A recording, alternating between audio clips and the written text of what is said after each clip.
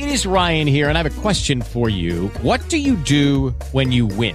Like, are you a fist pumper, a woohooer, a hand clapper, a high fiver? I kind of like the high five, but if you want to hone in on those winning moves, check out Chumba Casino. At ChumbaCasino.com, choose from hundreds of social casino-style games for your chance to redeem serious cash prizes. There are new game releases weekly, plus free daily bonuses. So don't wait. Start having the most fun ever at ChumbaCasino.com. No purchase necessary. VGW. Void where prohibited by law. See terms and conditions. 18+. Blog Talk Radio.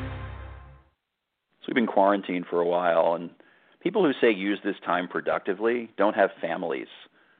They say Shakespeare wrote King Lear while under quarantine. If Shakespeare had to cook and do laundry, Lear would have as much dialogue as Rambo. I'm Brett Singer. This is my show.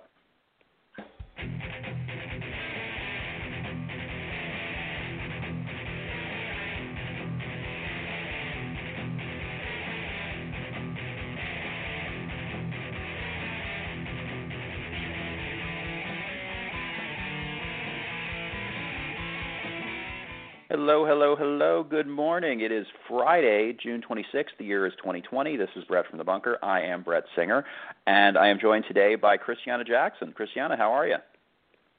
Hey, I'm well. How are you? Good morning. I'm pretty good, pretty good. So I ask everybody this. This has always been the first question because it's important. How are you holding up? Oh, I'm doing better. This has been a good. Well, this part of the week's been good, so I'm doing better. It's been a little intense, a little grim, of course. Okay. But yeah, I feel good. I feel pretty good. Okay, that's good. That's good. That's very good. So now I know you've been quarantined. We've all been quarantined. What have you been doing to stay sane? Like, what have you been doing to keep yourself normal during all this? Well, it's actually your quote is exactly accurate because I have only been productive. I'm solo quarantined. I live in Harlem. I've been in my apartment for 14 and a half years. It's rent stabilized. I call it my cheap coffin. So I do love my apartment, but the only way I've gotten through this is by staying productive and staying distracted. So if I had other people here, I would definitely get less done. But so I've just been cooking and cleaning a lot, like a husbandless housewife. That's been my mode for pretty much all of Husbandless housewife. I like that. That's very catchy. Yeah. Oh, yeah. That's a catchy it's phrase. Also quite sad. It's like, well, this is the problem, though. It's like, oh, sorry, go ahead. No. Go ahead. Finish. No, I was just going to say, when you cook like a really good meal and then have to eat it alone, it's kind of like, how am I not booed up? How do I not have a husband? I'm making Cornish hens for myself. It's I don't know. Cornish hens that's advanced cooking. That's not that's not just slapping a couple of turkey burgers on the grill. I mean, you gotta work harder to get a Cornish hen right. Yeah, I'm very bougie with my food. So that was one of the things I ran out. Like, when quarantine started, I was like, we got to have some Cornish hens, which I don't think that was on many people's shopping list. Not mine. I'm more of a candy guy. Yeah, I was like, got to buy some Cornish hens, absolutely. Got to stock up on veggies, got to stock up on fancy cheeses. Like, my quarantine, I think that's the thing. Like, I've realized in isolation, the person that I'm becoming is kind of bougie, a little strange, I've just been keeping myself very preoccupied. Right before this started, actually, I woke up. I folded my laundry. I've got another load ready, and then I'm making a limeade with grapefruit and mint. I mean, it's just cane sugar, all that kind of stuff. Wow. Making your own limeade. That sounds yummy. Yeah. I mean, that's like pretty low on the totem pole, but it's like, oh yeah, let's see what a limeade tastes like with a little bit of grapefruit juice. Why not, right? Sure. What the hell? I mean, yeah, that's the thing. I mean, I feel like in quarantine, the answer to should I try this is like, yeah, why not?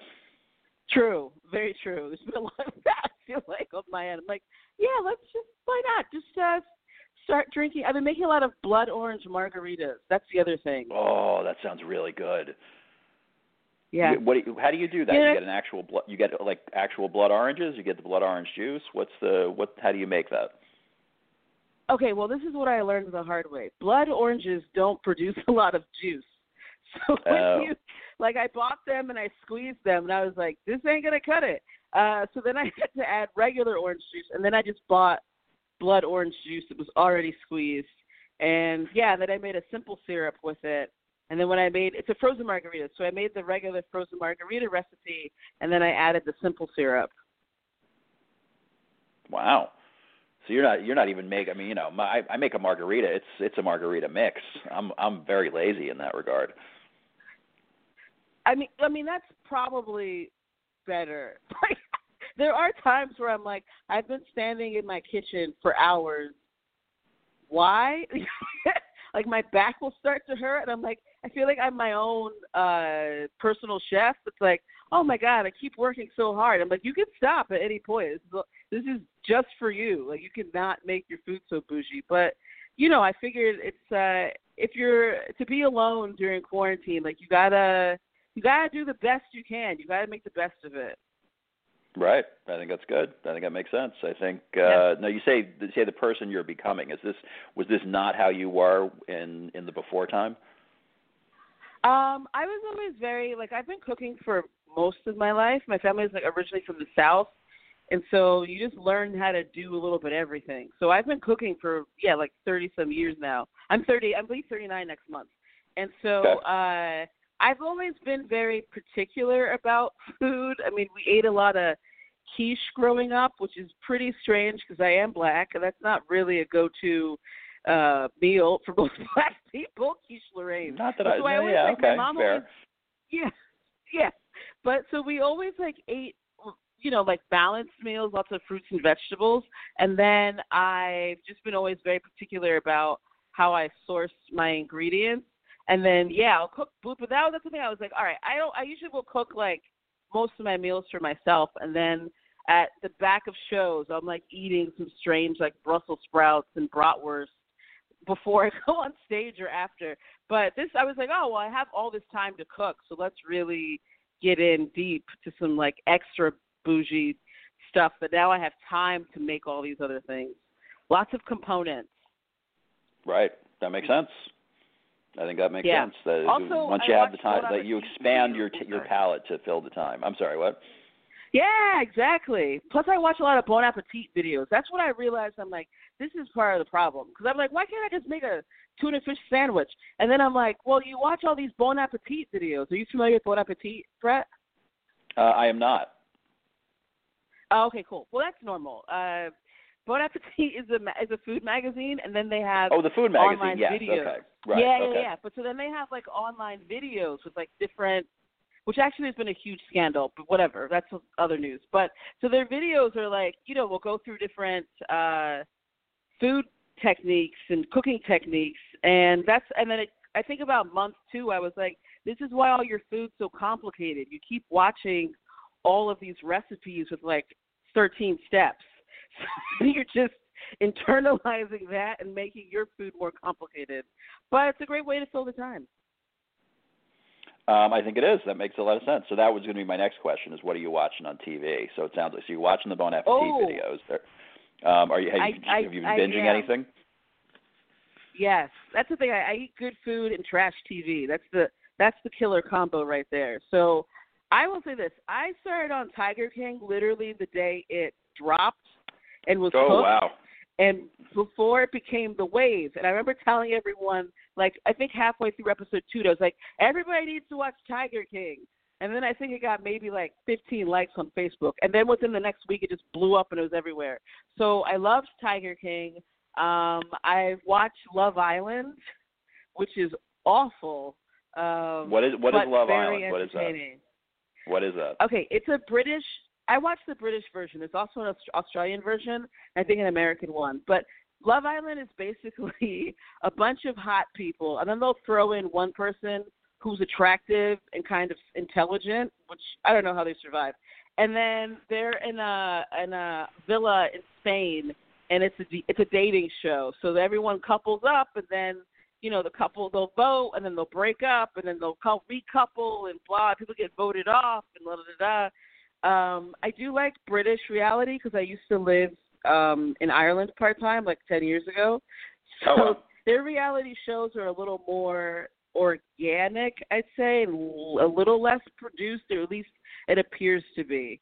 But yeah, it's a great way to just forget that the world's ending. It's pretty mindless. I'm looking it up right now. This is definitely not for the unattractive. This is a good-looking group. Yeah. Not the people you want to hire to do your taxes. But I'm sorry? No. I said, yeah, it's a lot of hot people. Yeah, very hot people. But they're very, so very dumb. They're so dumb. One of the women was asking about Brexit. She didn't know Brexit was happening.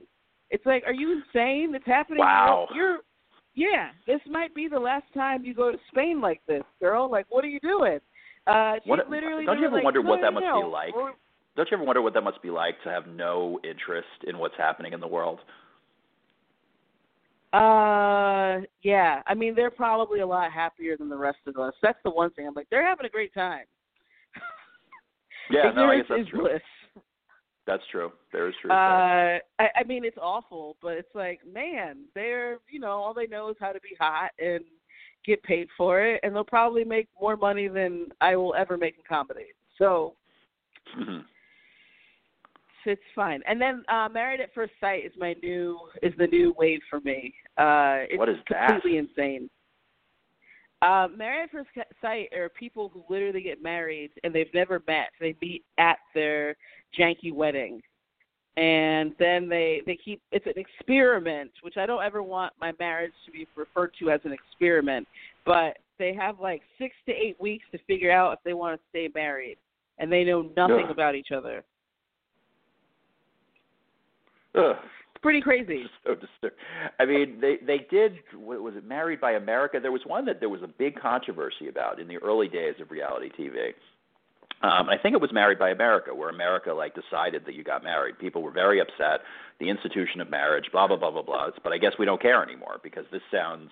If I were an institution of marriage guy, I'd be pretty upset. That's true, actually. That's a very good point. I guess, yeah, everyone's just like, whatever, it's fine. Whatever. It's another reality show. Who cares? Entertainment. They have a panel of experts, I'll put that in quotes, like 3 people who match these couples together. And sometimes the reasons are very, very flimsy. Like, oh, well, he runs a gym and she's a dietitian. It's like, what? They're going to get along. Like, okay. And it's really bad. Like, you're like, oh my gosh, these people, they're living with a stranger. It's awful. I just don't know how. How do they even? So they allow the reality show producers to match them up. Yeah, basically, or they're experts. Put that in quote. One of the women is a sociologist. What does that have to do with any type of relationship experience? Nothing. I don't know. That means one's nothing. A pastor. Yeah, it's pretty crazy. And then, you'll see them it's also funny. You can see how they're being pressured to stay in these awkward marriages. They're like, well, remember, this is a legally binding agreement. Are you ready to just give up on your marriage? And it's like, wow. A little heavy-handed. Yeah, sounds like it. And they'll be like, no. Okay, I see what you're saying. I'll keep giving it a shot. It's really bad. This one couple, they're 3 weeks in, they still haven't had any sex. Oh wow! They have zero chemistry. But you don't know each other. You don't. But that's the thing. You don't even know this person. True, but they have zero chemistry. It's really awkward. It's great television, but that's the gym owner and the dietitian. They have no chemistry. And I understand, the other couples have already consummated the marriage, and they're just barely kissing each other. So it's just I don't think this is going to work. And now they're both getting tense, of course, and they're stuck together. Awful. But once again, it's better than the news. There we go. It's better. See, for me, and I talked about this way too much on this show, is my go-to are the superhero shows, and the superhero shows have very little to do with the news, except for Black Lightning. Black Lightning actually, it's not so much the current with the news, but like a year and a half ago, they were doing Black Lives Matter stuff. So that was interesting. I've been catching up on that. So that actually kind of pulled me back into reality. But in general, those are pretty far removed from anything resembling reality. But I guess reality smart. TV is also. I like reality TV is not reality. I think that's a good way to look at it. Are you into any reality shows? I'm really not. I never got into it from the very first wave. The only show I was ever into, and it was brief, I sort of caught it on like a marathon. There was a show called Workout, and it was about a woman who owned a gym. And it was dumb hot people, but it was like dumb hot personal trainers. And for some reason that really appealed to me. Like everything was really important, and everybody they had really strong opinions about things. And it's like, you're all idiots. You're all morons. This is fascinating. Every time I watch it, I do kind of get into it. Like I was on a plane and I watched some 90 Day Fiancé. Yeah. And I was like, I could see getting into this. I don't know. Or I watched X on the 90 Beach. Day Fiancé. Oh yeah. X on the Beach. It's like meta reality because it's reality stars. It's a reality show made up of reality TV stars. So it's not. So these aren't real people. Like these are just very very fake people. They're like bred in a lab or something. Like one was on 100%. Teen Mom and one was on this and one was on this, and it's all very. I almost feel like I don't speak the language of reality TV. I feel like there's a whole other set of stuff that you can talk about there. And it just 90 Day Fiancé was kind of fascinating because it really. The same reason this marriage show sounds sort of fascinating is like, what are you doing? Like, why would you put yourself through this? This is not just the camera following you around. This is your life. This is a big thing with your life. You really want to deal with that? And I don't know. Yeah, it's bonkers. Like, 90 Day Fiancé is probably hands down one of the best reality shows ever because it actually is like. It combines so many different reality shows. Like it's a travel show. Then you also have like they're getting married. So then you have the whole say yes to the dress aspect of like what dress is she going to pick out. So that takes a couple episodes or an episode or so. Then you also have when they get here, like it's like, ooh, stranger in a strange land, the foreign component. And then of course when they actually get married. So in some ways, I'm like, whoever came up with this is a fucking genius. I don't know if I can swear. I'm sorry. That's right. I know it's 11 a.m. Okay, cool. But it's like they figured out how to put so many shows wrapped up into one. It's pretty great. It's pretty cringy a lot, but it is pretty amazing. And I have someone who I was married years ago, long time ago, and I married a foreigner. So it also appeals to me in that sense where I'm like, oh, wow. It's going to be, they don't know what, America looks so shiny and new from far away. And then once you get here, you're like, oh, okay. It's a lot of really hard work and people in Walmart. Like it doesn't look like television. So it is interesting to watch people acclimate to America. And then also the Americans tend to have like these awful expectations as if they're not bringing a person over, like they'll be like, I don't understand why so-and-so's depressed. And it's like, well, they're not at home. Their family's gone. Right. They're completely removed from everything they ever knew, and it's not an easy thing to just be, oh yeah, it's not like a vacation, like, and a lot of times, the Americans don't understand that. It can be pretty awful, but also once again, it can be highly entertaining. And 90 Day Fiancé is like, I think the king of all the reality shows, and there's so many spin-offs now too.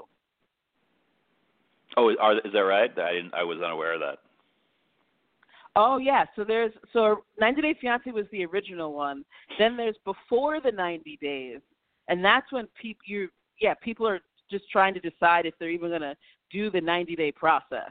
Then there's happily ever after, which follows together, then or while they're breaking up. Then there's one other one, and then now they have a quarantine one too. Oh, they have a quarantine show? Yes.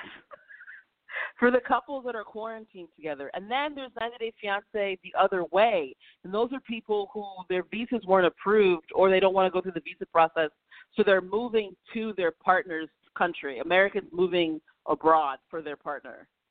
Wow. Now, which do you like better? Do you like seeing it work out, or do you like seeing it fall apart? I mean, oh no.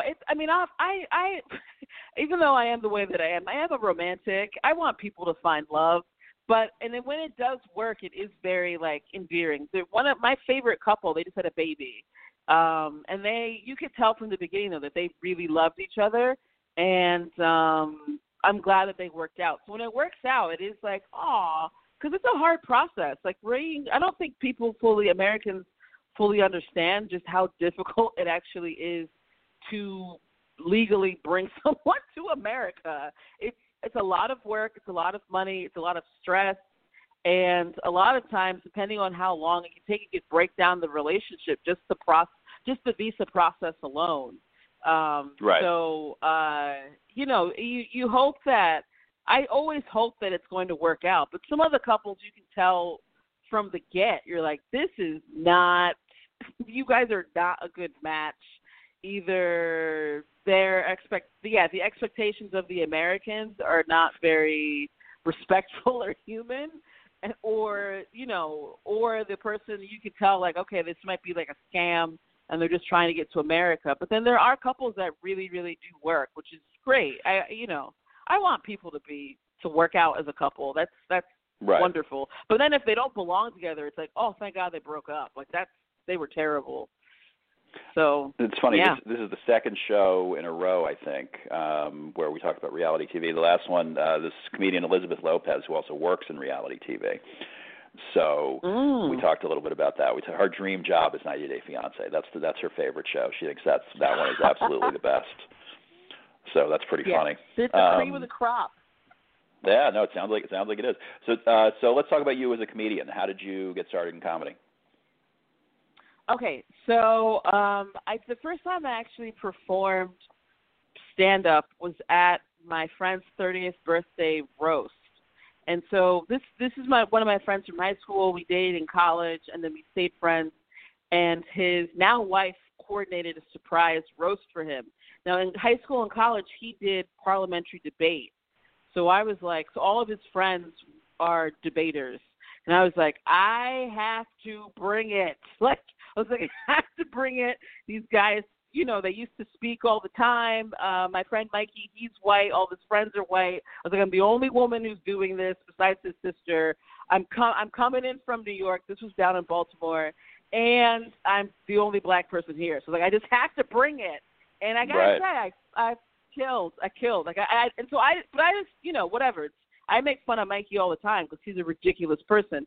So then afterwards, a bunch of people were like, oh, yeah, so you're a comedian. And I was like, no, I'm just Mikey's friend.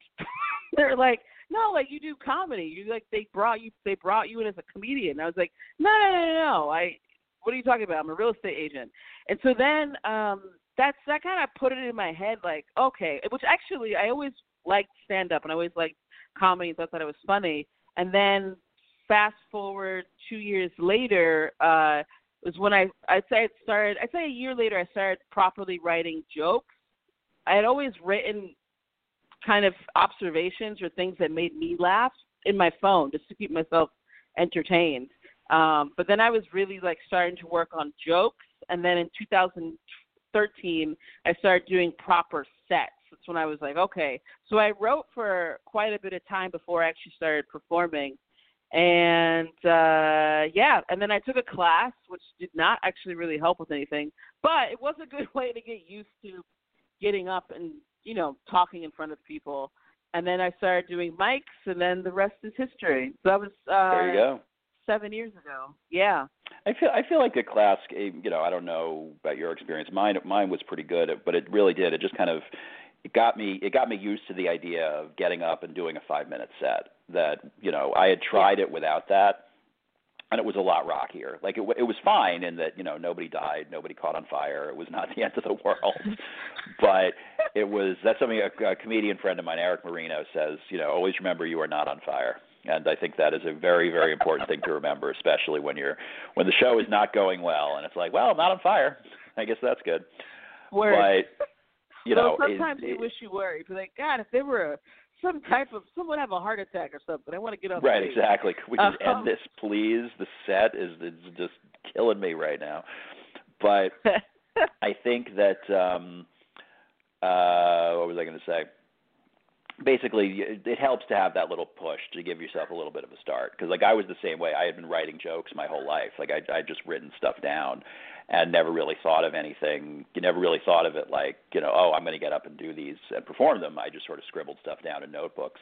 And then when it came time to make a set, I found I had some jokes, and then it took about another 6 months before I started really writing about like who I am and what I'm, where I'm coming from, as opposed to just kind of jokey jokes.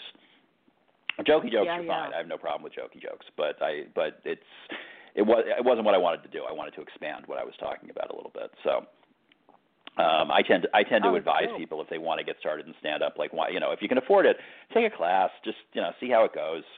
Because if you just if you're really disciplined and you can just write and sit down and really dig in, then I think that's great. But not everybody's like that. Some people need that little extra push. That's true. That's very true. I do feel like I guess where I took class, I wish it was a little more hands-on. And so when I hear sometimes like other people speak of their class experience, I'm like, oh, you actually got like proper feedback, or you were guided, or you had like assignments. And I just feel like the class that I took was, it's still, I don't regret it, but I still also am kind of like, oh, like there were things that were taught during your class. Where my class was more like, okay, yeah, tell your jokes, and then you get a little bit of feedback, and then they move on to the next person. But it's all part of the process. It was also good to think, just to have a group of people, or a handful, I should say, of people to go to mics with. I think that was really, really helpful. I didn't really start doing this until I found a mic that I really liked. Once I found that, then I really dug in, and I went every week, and not just once. Like I went multiple times a week, and now it's like I try to get out of my comfort zone a little bit, because I think that's good too. But it's definitely helpful to have a place that you like, and a group that you and having people to go with is huge. Yeah, it's I think it makes a huge difference, as you said, because it's a weird it's a weird environment. Like open mics is just a very specific feel. And I remember the first time I went to a mic by myself. It was at Stand Up New York on the Upper West Side. And I remember I got there, and afterwards I told my friend, I'm like, these were the weirdest dudes I've ever been around. And I've always been this person who's had a lot of guy friends. Plus I work in real estate, so I'm used to being around a lot of different types of people. So that's why I was like, where did these dudes come from? Because they're so weird in a specific way, but I've never interacted with people like them before.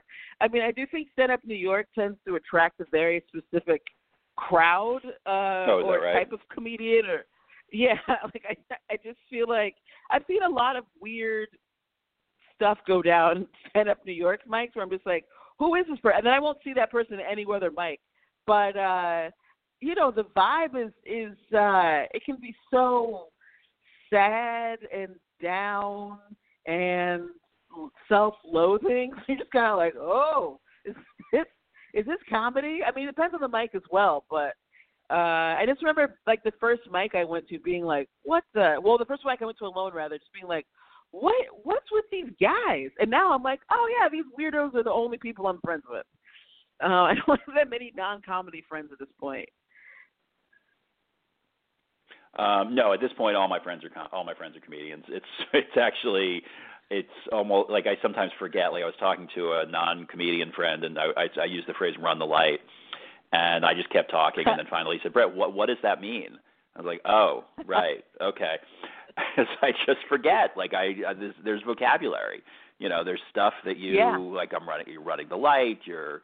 I'm trying to think of other just comedian things, but there's stuff. There's just a vocabulary and words and phrases that you use, and if you're not a comedian, you have no idea what you're talking about. It just doesn't make any sense. And then at all.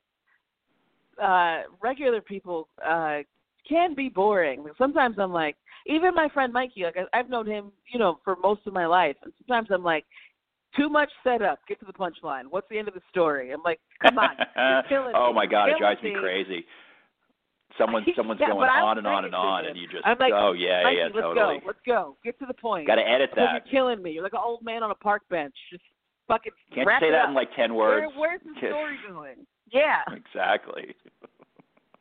Way too much setup. Also, I feel like, oh my God, yeah. Like, come on, punch up the story. I will say though, like, I feel like going through quarantine, sometimes I'm like, I need more non-comedy friends, because comics are still comics, which I think has been the most interesting thing while we can't like perform comedy live. First thing was like, I've done a lot of Zoom shows and IG live shows, and you know what? That's all we got. I mean, now shows are starting to pop up outdoors, but just like comics are constantly complaining. It's like I see all these complaints, and I'm like, guys, this is it. Like, we don't have anything else. This is the only way to do comedy right now. I mean, it's fine if you don't want to do it, but at the same time, you're complaining as if there's an alternative. Like, this is all we got. And for me, first of all, being alone, I was like, so first time somebody was like, hey, do you want to do an online show? I was like, yes. I just want to see another person. Like, no problem. What time? I'll be there. I was so happy just to talk to someone else, like, screen to screen, face to face. But then also in doing the shows, it's been able to – my biggest fear was, like, I don't want to forget my jokes. I don't want to forget my jokes. I want to stay crisp. I want to stay fresh. And so when last week I had 2 live shows, and I don't mean to – I mean, I'm not bragging, but, like, I was one of the only comics who was, like, coming in hot. And I'm like, yeah, everyone talks about how stupid these Zoom shows are, but, like, of course you'll forget your material. You haven't been performing. And I came in, I was like, I did 2 Zoom shows earlier. I'm ready to go. I know my set. I know exactly, I know exactly what I'm going to say. I know my new jokes I've been working on. And so there is definitely a function to them. But I was like, oh, my God, comics are always complaining about something. Also giving terrible advice. Brett, have you noticed, I don't know if this is maybe your group of friends are smarter than the comics that I'm friends with, but I feel like in the beginning of quarantine, I went from, oh my gosh, my friends, they say such stupid stuff on stage, it's so funny, to like, oh, my friends, they're so stupid. Why are they giving out medical advice? I'm like, you're stay in your lane. We hang out in basements, in the back of bars. We don't give out medical advice. You don't know what you're talking about. The doctors don't know. And this is a pandemic. So why – I mean, people were writing paragraphs and paragraphs about coronavirus. And I'm like, what? A week ago you were trying to, master a dick bit. Now all of a sudden you're doling out, medical – like, oh, this isn't real. It's like, what? I mean – I'm not saying you're not right, but I'm saying I'm not going to go to you, a comedian, for anything that pertains to my health. So that was also did that happen to you? Did you see a lot of opinionated comedians talking about what to do and not to do? Some. I mean, in terms of like what to do to avoid getting coronavirus, that kind of thing, or I mean, I've seen some, but. I haven't seen a ton of health advice, so maybe it's just my friend group, because mostly we've been talking, like I'm in this terrific group chat, and all we do is talk about like tweets and jokes and stuff like that. I mean, there's not a whole, a little bit of politics, but nothing major. It's really pretty much limited to jokes. I think we pretty much we're staying in our lane. We're definitely staying in. Now, did you say you did a live show, like you had an actual? Did you say you had an actual show in front of an audience? Wow, where was that? Yeah, I had two. One, they were both in Queens, both in Astoria. One was in front of the Bel Air Diner, and they stayed in their cars. But once again, that's where I thought, I'm like, this is why it's good that I've been doing shows online, because when you do Zoom, usually you can see and hear the audience. So that's like, that's the closest you can get. But then there's some Zoom shows and then IG Live shows, you're just telling jokes and looking for hearts and looking for likes. You know what I mean? But so doing the car show, I was like, that prepped me for this, because they couldn't jingle their keys, and you could hear some laughter, but they mainly just flashed their lights when they liked the joke. But I was already ready to basically just talking to no one and then hoping for minimal response. So it wasn't that weird to me. I was like, okay, these lights flashing are like hearts on IG Live. So that was dope. And then the following, so that was last Thursday. I think it's every Thursday now that show's taking place. And then the following Friday, I had a show in Astoria Park. And that was really dope because, it was just literally out in the open. There were no cars. There were no screens or glass for once. And it was just, people. And so that was, both of them were dope. It felt good, but then it was also weird. Or it was great to see comics. So then I feel like in some ways I then started to process everything that we have been through as a global society. And when someone's like, so how have you been? And you're like, oh, like, so much has happened. Where do I start? What do I share? Exactly. It's like, oh, wow, yeah. A lot's been going on. What's been going on with you? A lot as well. Okay. But yeah, it was dope. It was very exciting. But then also sad, like, because it's like, I want to keep doing this. I don't know when I can do it in person again. But you take what you can get. Right. No, listen, that's great. I've heard it's Eitan Levine's show, right? The drive-in. Yeah. No, I know Eitan. He's been posting a lot about it. That's a really cool idea. I mean, I have to admit, the idea that your laughter is the flashing lights, that's pretty weird. But I guess it's no weirder than doing IG Live, where your laughter is nothing. So. Exactly. That's why I was like, oh man, okay, this is good. I'm glad that I've been doing these things, but that's also what's strange, where like comics have been like, I see you're doing a lot of Zoom shows, and it's like, come on, man, like that's not a flex. First of all, I'm not the kind of person to flex anyway, but it's like, I mean, who cares? I'm not gonna see someone doing a lot of Zoom shows and then be like, oh, so you're getting up a lot. It's like, what? We're all trying to get through a pandemic. That's all that I think about. Like, however you need to get through it. Although some people have been churning out way too much content, and I'm like, you're like a psychopath. Take a day to feel what the hell's going on in the world. Like, take a day off. But, it's just like, it's strange to me. It's like comics are still thinking in that competitive sense, even though these are literally just online shows. Like, no one's getting any, like, do you know what I'm saying? It doesn't mean anything. Well, this is what we have. I mean, there's a lot of comics that won't do them. And, I don't really get that. Like, I don't think anyone's being standoffish about it. I think they're just like, it's not for me. I'm like, okay, then I guess you're not going to do anything. I mean, if I didn't have comedy during this, I don't know what I would have done. I mean, I guess maybe I would have written a novel or something. But the truth is, this is what's kept me from losing it. This is what kept me sane, is doing 100%. Doing the Zoom shows, doing the Zoom open mics, and also it motivates me to write. Like if I'm going to do a Zoom with the same people, I don't want to come in with the exact same material. So I want to come in with something new, and therefore that means I got to write every day. So yesterday I sat down, I wrote for a half hour. I'm not saying I came up with anything amazing, but, like I had a nice tidy quarantine set. I got to get rid of a lot of it because like I had some Cuomo jokes. He stops the briefing. Suddenly that's not really relevant anymore, things like that. But, you always have to make adjustments when something's topical. So, I mean, that's been fun. 100%. It's been good. It's definitely been good. Well, that's exactly. It's like, come on, guys.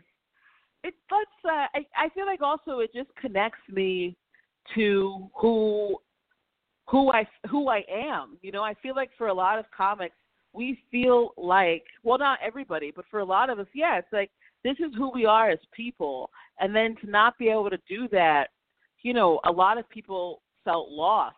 You know, I would just cook and clean and stuff, but sometimes I'm like, I would have a flashback to like a show, and I'm like, that's right, do this thing that was so much fun, and I have so much, you know, like to offer the world, and I have all these great jokes, and then, you know, I would just go back to like roasting a chicken or something, you know what I mean? Like, and I'm like, but you know, but then I also like having a show at night. I'm like, okay, this helps give me structure. This helps give me, things to work, like new stuff to write, and it helps connect me to the thing that I miss and love and feel like is who I am as a person. Not just like, it's not just a pastime, you know, for a lot of comedians. It's how we process the world. And Lord knows, with everything that's happened, it's like there's so much to say and so much to talk about. But I mean, I understand people who don't want to do it. Like, I understand people who don't want to do anything, frankly, because it's a lot. A lot has happened. That's a short amount of time. But I think to critique it is a little silly. You know, like, I just don't think it makes sense to, you know, to not do it. I think this is what we have. If you don't want to do it, that means you don't want to do comedy. And if you want to do comedy, this is comedy right now. So, you know, I'm seeing something. And again, if you're a high level pro, and you can do a Patreon and have people subscribe to your podcast and whatever, and do private videos, and you know you're going to get some of these, you know, out of town gigs as, you know, clubs open up and other places. You know, it's like, okay, that's great. You know, but you know, if you need the reps, like, let's just get the reps. Let's just do it, man. Yeah. Why not? 100%. What's the downside? 100%. Exactly. Like, and then also, I mean, I will say this. One thing I was impressed about was how quickly comics adapted. That to me was like so impressive. How quickly comedians were like, all right, we're in quarantine, let's get it going. Like, yes, you know, like, okay, this is amazing. And even now that things are opening up, how quickly, or just like now that the weather is nicer, I should say, how quickly comedians are adapting and shifting again to like, how can we use open spaces to have shows? I mean, that to me is like, it's very inspiring, and it's just one of those things where you're like, yeah, because we need this. Like, we need comedy. As much as people need comedy, we need it as well. And, absolutely. You know, figuring out how to do it online or how to do it in person is just like, oh, thank God. I mean, I don't have it. I at one point I was like, no, maybe I'll have it. And I was like, I don't like promoting. So I was like, there's no way you're going to be able to produce a show and keep up with it. My attention can, like, if I have a show that's booked, I'll do it, obviously. But like, I was like, you're not going to promote. You're not going to have the stamina. So I'm really impressed. I don't know. Do you know Couch's comedy? You know, it keeps popping up in my feed. I'm not that familiar. Yeah, he's over, I think, maybe like 100 days in or something. Oh, wow. And he has it every night for 3 hours. Every time I do a show, I'm like, you know, Nick, you're out here doing the Lord's work. Like, you're the only audience, and you're listening for 3 hours every night to comedians and like giving us an outlet. It's pretty impressive. And he started it, awesome. I think like week 1, maybe. Week 1, week 2. It's very impressive. And then also I have a weekly show, 2 weekly shows, with another comedian, Megan O'Malley. The Pit, I don't know if you know, like Socially Distant Improv. So they just created their own channel of improv, not 24/7, but for a good chunk of the day. And then they have 2 stand-up shows on Fridays and Saturdays. And then Megan and I are the warm-up for those shows. And so cool. I think we were supposed to do 15 minutes each. And then by week 3, I was like, because I do a lot of crowd work as well. So, by week 3, I was like, wait, Megan, don't go. I was like, wait. And then I just started talking to her when I was running my jokes. And then now all we do is basically just like chit-chat. and like tell funny stories. It's been really good because one thing, it anchors my week where I know, like, okay, every Friday and Saturday you have something you have to do. Try to work on new bits so you can try to like talk about them if you can, like during the conversation. But then also it's like, okay, every Friday and Saturday I know I'm going to have a conversation with an outside person, with my friend Megan. So that's Christiana, I hate to stop you, but we're going to run out of time. Can you tell everyone where to find? Can you tell everyone where to find you on the social medias? Oh, sure. So on Twitter, which I barely use, but then also on Instagram, it's Incomparable, and then on Facebook, I'm Christiana Jackson. Okay. All right, great. And you got those two shows that you mentioned. So thank you very much for being on. I really appreciate it. We'll be back tomorrow. Step into the world of power, loyalty, and luck. I'm going to make him an offer he can't refuse. With family, cannolis, and spins mean everything. Now, you want to get mixed up in the family business. Introducing The Godfather at ChumbaCasino.com. Test your luck in the shadowy world of The Godfather slot. Someday, I will call upon you to do a service for me. Play The Godfather now at ChumbaCasino.com. Welcome to the family. VGW Group. No purchase necessary. Void where prohibited by law. See terms and conditions. 18+. Purchase new wiper blades from O'Reilly Auto Parts today and we'll install them for free. See better and drive safer with O'Reilly Auto Parts. O'Reilly